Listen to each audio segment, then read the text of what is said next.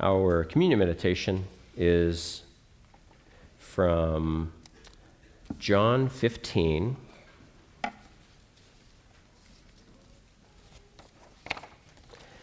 And I'll read verses 9 through 17. So this is John 15, reading 9 to 17. As the Father loved me, I also have loved you. Abide in my love. If you keep my commandments, you will abide in my love, just as I have kept my Father's commandments and abide in his love. These things I have spoken to you, that my joy may remain in you, and that your joy may be full. This is my commandment, that you love one another, as I have loved you. Greater love has no one than this, than to lay down one's life for his friends.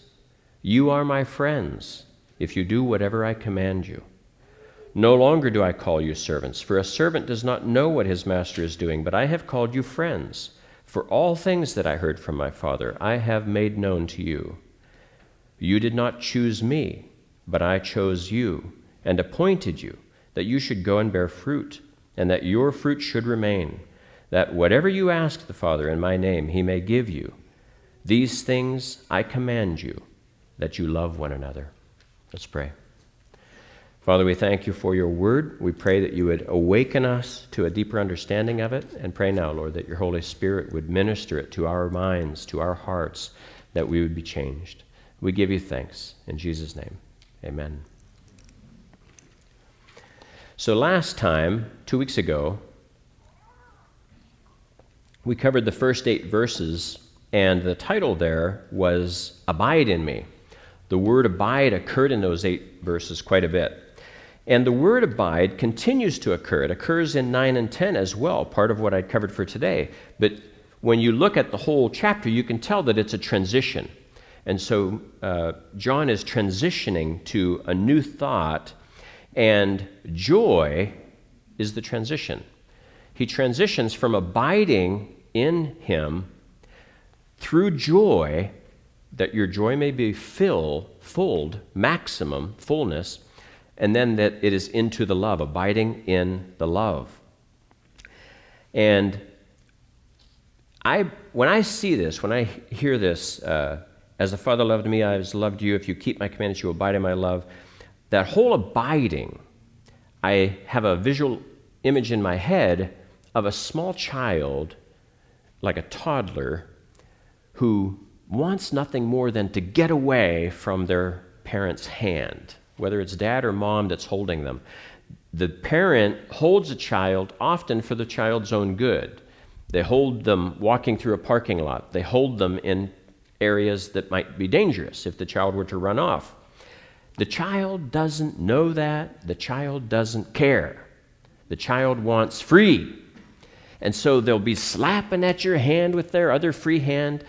I remember a coworker telling me years ago, and I think I shared it once, but she was, at the time, she did not have any children, but she was with her nephew, and they were at the playground, and he was climbing the stairs to go down the ladder. He was only a couple years old, but and the ladder's kind of high and far apart, and he's doing it himself, and she's trying to hold him, and he kept turning around and swatting her hand away, saying, "No, me, no, me."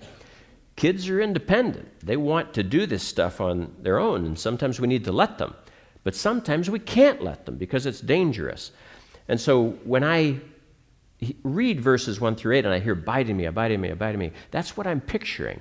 I'm picturing God wanting what's best for us, knowing when we're in danger, and yet I can just see us trying to swat his hand away because we don't want at times to abide with him. And yet we don't understand the risks of not. Then we transition to this love. Only by abiding will we reach this fullness of joy, and will we then remain in this loving relationship. And love, love, love, it's mentioned so much in the text that I read, 9 times. It's used as both a verb and a noun. It's of God's love, it's of Jesus' love, it's of our love. Love, love, love, everywhere. All you need is love, right? From this text, you would infer that. But see, look at verse 10. If you keep my commandments, you will abide in my love. See, so it's not just love, love, love, is it? It's right there. Love occurs 9 times, and so we can forget that it's conditional on obedience. If you keep my commandments, you will abide in my love, just as I have kept my Father's commandments and abide in his love. Now, we might think that this is earning God's affection, but no. It's just about how this is how you demonstrate your love, through obedience. Through your disobedience, we demonstrate our lack of love. This also is self-sacrificial love. Verse 13, greater love has no one than this, than to lay down one's life for his friends. I heard a story recently. I can't remember. I'm very forgetful these days, apparently, but I heard a story told, and it was of a kingdom that has come under attack, or at least is being threatened, and it's being threatened by a larger kingdom. And so the king of the attacking kingdom sends emissaries to the king that's about to be attacked, and that king warns him that he doesn't know what he's getting into. And so he called in one of his soldiers, and he told that soldier to kill himself. And the soldier did, committed suicide right there. He called in another soldier and said, kill yourself. He did it right there. Called in a third soldier, same thing. Soldier killed himself. And so then he turns to the emissaries and he said, I have 10,000 soldiers. Like this. They weren't doing it because they feared the king.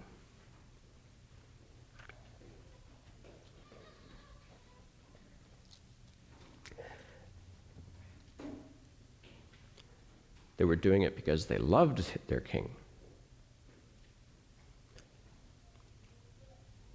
They didn't need to understand why he was having them do what he did. But yet those 3 men, dying as they did, saved so many more. Because these emissaries went back to the king that was attacking them and said, these people are crazy.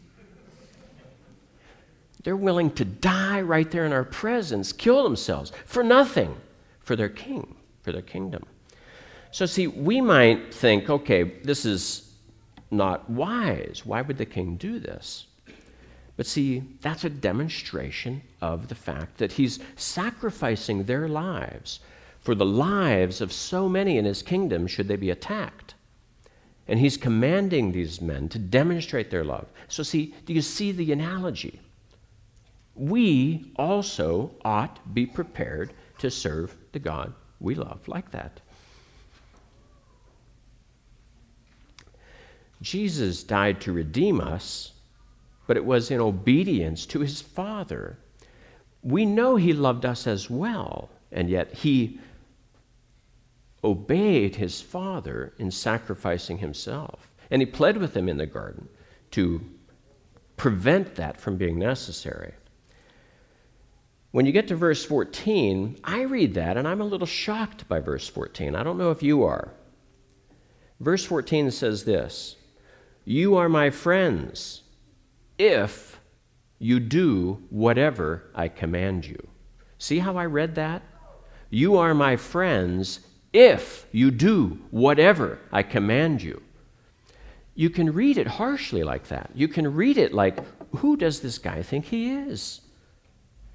How can he demand all from these people in order for them to earn his friendship, to be his friends? And so see, that is how the world views Jesus. That is how the lost view God. He's so demanding. But see, that's not how we're to read that phrase. You are my friends if you do whatever I command you. See, he's demonstrating it as a proof of the fact that they are his friends, that they are his children, that they love him. The evidence that he demands is our obedience. That isn't how we earn his love. That's how we demonstrate our love for him. So see, then he goes on to say, No longer do I call you servants, for a servant does not know what his master is doing, but I have called you friends. For all things that I have heard from my Father, I have made known to you. And then he reassures them, saying, you did not choose me, but I chose you and appointed you that you should go and bear fruit. So essentially, he's declaring that they are safe in his control. They are safe in the world that he is sending them out into. And then what does he say? So see, thus far, I think, is far. It's very far for us to go. But I believe the next phrase is taking you much farther. It's where you don't want to go. It's where we as people don't want to go. These things I command you, that you love one another. See, it's easy for us to love God, isn't it? Because God is far away in heaven. It's much harder to love someone who's here and who is sinful. Yet that's exactly what God wants us to do. Our love is not reserved, is not demonstrated for God alone. Our love goes not only to our perfect sacrificial Savior who is in heaven. Our love must be poured out for one another, for people in this world who are sinful. And so that's what I was reflecting on as I was thinking about my mom being in that, or my mother-in-law being in that situation out there. Despite the way people, these unbelievers, treat people, just callously, cruelly, we yet have to demonstrate love, grace, compassion to those very people. We have to let our light shine before men, not allow their wickedness to overcome that light, to quench that light. So when we come to the table, we're coming to a God that we abide in. We abide in God, and he abides in us.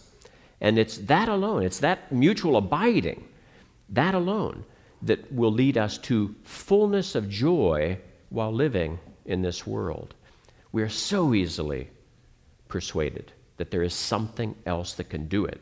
Even in a Christian perspective, there is some book we can read that will do it. No, God alone.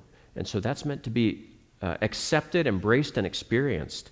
So as we come to the table, we come again to celebrate a sacrament of grace that God has given to us to point out to us that we need him. It's only in him that we have fullness of joy. And so let's go to God and have God make us fruitful on his vine. Father, we thank you.